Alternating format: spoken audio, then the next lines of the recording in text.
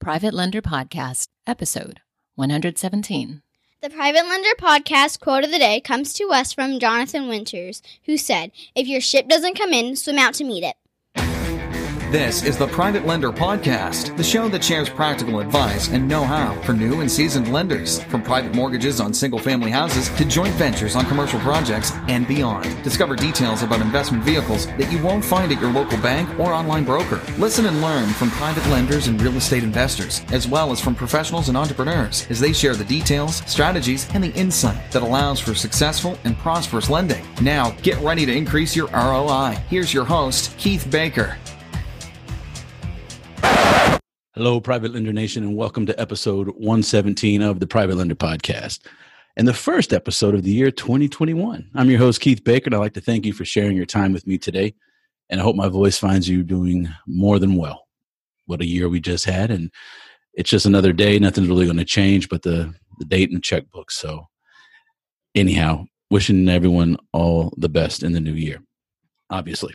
So if you're looking for practical tips and advice on private lending and how to keep your money safe, then you're in the right place. But if you want to learn from my mistakes so that you can avoid them, well, then pull up a chair and pour yourself a drink, my friend, because this podcast is just for you.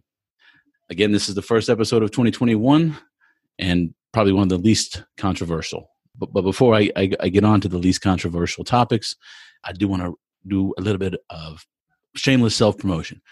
And the first one is go to the Facebook Private Lender Podcast group and answer a few questions, come on in, and then once you're admitted, you'll have, it's just private lenders. There's nobody trying to trick you or no hard money lenders.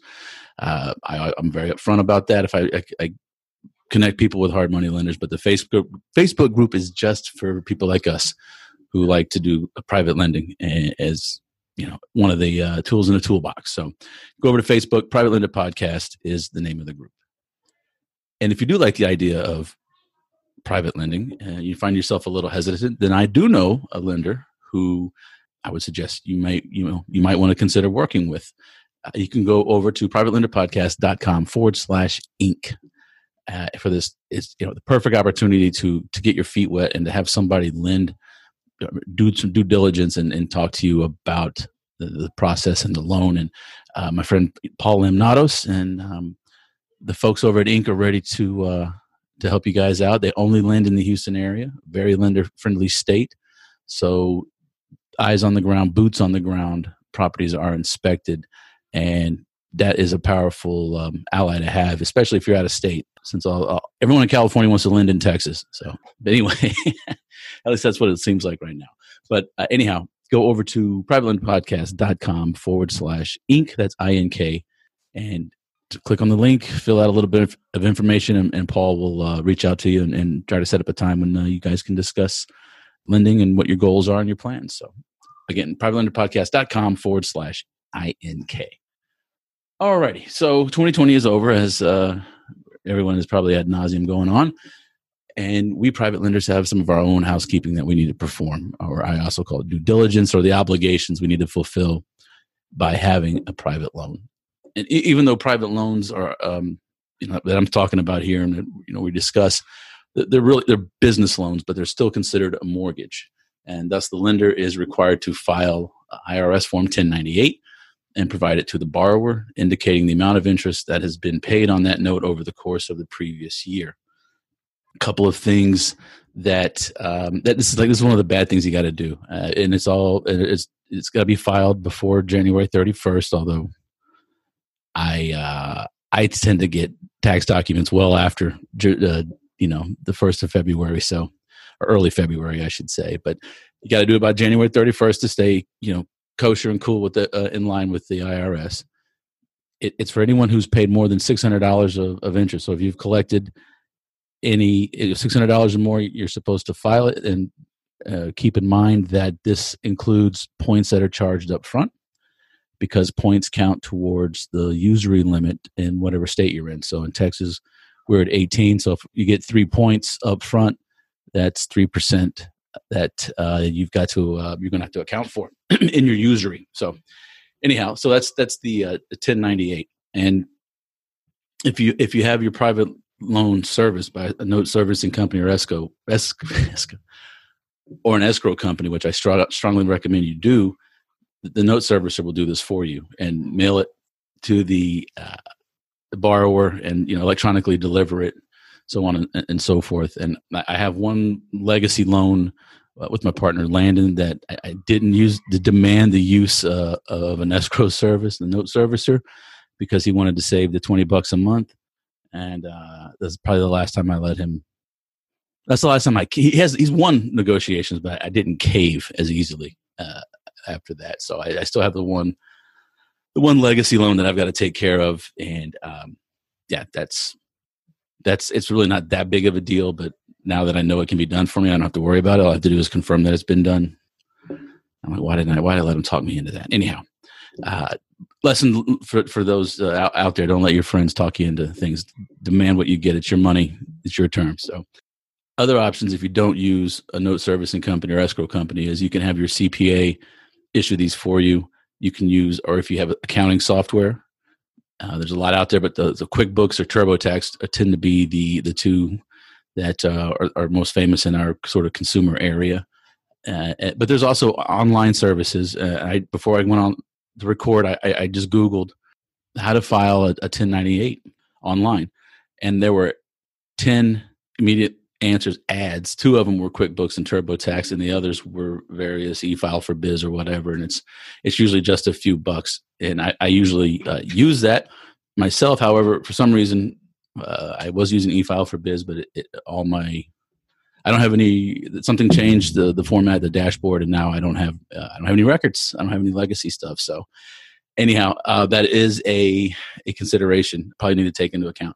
Now, all that information is in my loan documents. I can go back and get it, but it's just a bit of an annoyance because this is the 21st century and we want everything yesterday. I myself am no exception to that rule.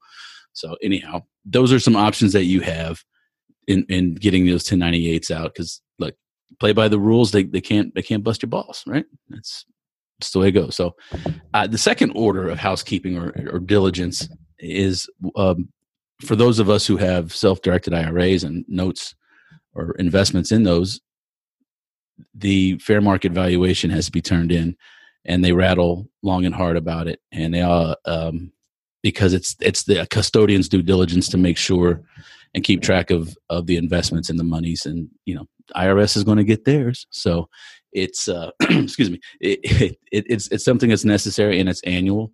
It comes in really 4 areas. If you own actual physical real estate, if you own a property in your self-directed IRA, then you need to get an appraisal, a broker's price opinion, or the county appraisal, a district's appraised value.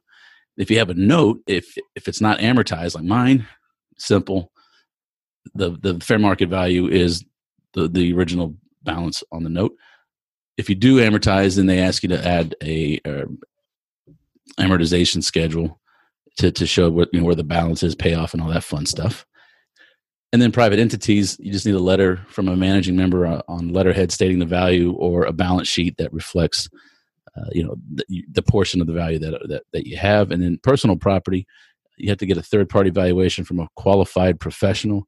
And I was approached once to purchase put a mortgage on a trailer for a carpenter, and that is personal property. And I stayed away from it because I would have to go pay an appraiser every year to provide my fair market valuation, and I'm not going to carry that cost. That goes to the borrower. So I ended up not doing the deal anyway.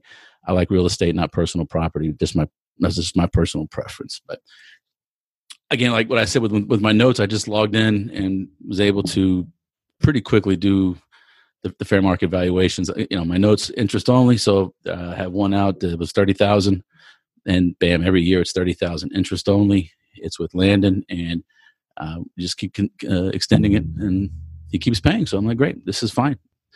But next time we extend it, I'm going to put the caveat and the clause in that we're going to have this note serviced. So anyway, but again, this all speaks to using a note servicing company. It just makes it easier. Now, in commercial buildings and the apartments that I recently got into, these are limited partnerships, and they just recently closed. The the entities were formed and the properties were just recently acquired in 2020. So there's been no changes concerns capital accounts or the annual valuation. So I'm going with some correspondence from the managing member stating that this is confirmed for 2020. Next year will be a different story. I anticipate that I will be reporting back to you guys something far different than this year. As I learn, I go through this and learn about these commercial deals. So I will hopefully do that next January in 2022. So anyhow, to recap, this is the Private Lenders January housekeeping and diligence obligation show. Number one, file and provide to your borrower a 1098 for the amount of interest that they paid you, if it's above $600. And for your case, I hope it is.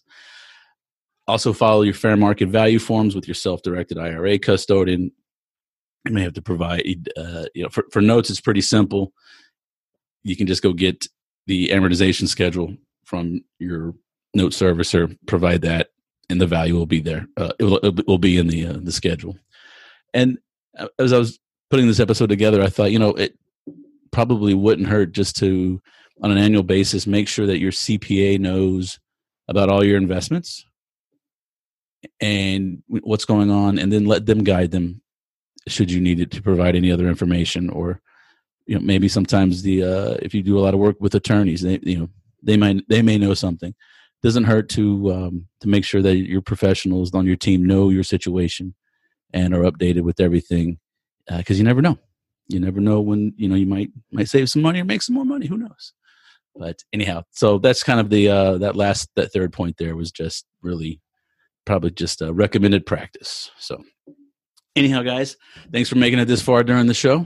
Here's the deal. I don't charge any money for the show, but there is a cost. And I would be extremely grateful if you would go help me drive awareness and get the word out by leaving me an honest rating and review, particularly at iTunes, but wherever you hear my voice on whatever platform. I understand I'm on Spotify and iHeartRadio now. So no, that's not getting to my head. It is cool, but it's not that hard. Anyway, leaving me an honest rating and review doesn't take that long, and it's I believe it's a small price to pay for the value that I try to provide for free. And don't forget, if you're looking to build private lenders out of your wealthy friends and family, and they don't trust you yet, send them my way. Let them know. Say, hey, listen to Keith. He is unbiased, right? And I'm here to help any way I can and create as many private lenders as I can. So send them a DM. Do whatever you can. I appreciate it. And I believe on the schedule next week, second week in January, will be another lesson from the book, The Richest Man in Babylon. Normally it's the first of the month, but I wanted to switch it up a little bit and get the due diligence out of the way. I wanted to take the medicine first, and then we'll have the sugar later. So please remember, go to the Private Lender Podcast Facebook group to connect and to learn more and to build a community of private lenders, like-minded folks from all over this great country. And also, I want to take a moment and thank the people of Finland who are keeping this Private Lender Podcast high in the ratings of investment podcasts in Finland. And as soon as this coronavirus thing is over with, I am seriously considering a trip to Helsinki. So thank you, you guys, for that. I think it's just really cool to see that I don't even rank in America, but not very high anyway. But I'm hanging around the top 50 in Finland. So I thought that was really cool. So anyway, as I sign off, I like to say, besides self-awareness, I wish you safe and prosperous private lending. And I'll catch you on the next episode. Thanks so much for listening to this episode of Private Lender Podcast with your host, Keith Baker. For more great content and to stay up to date, visit privatelenderpodcast.com. If you enjoyed today's episode, please rate and review, and we'll catch you next time.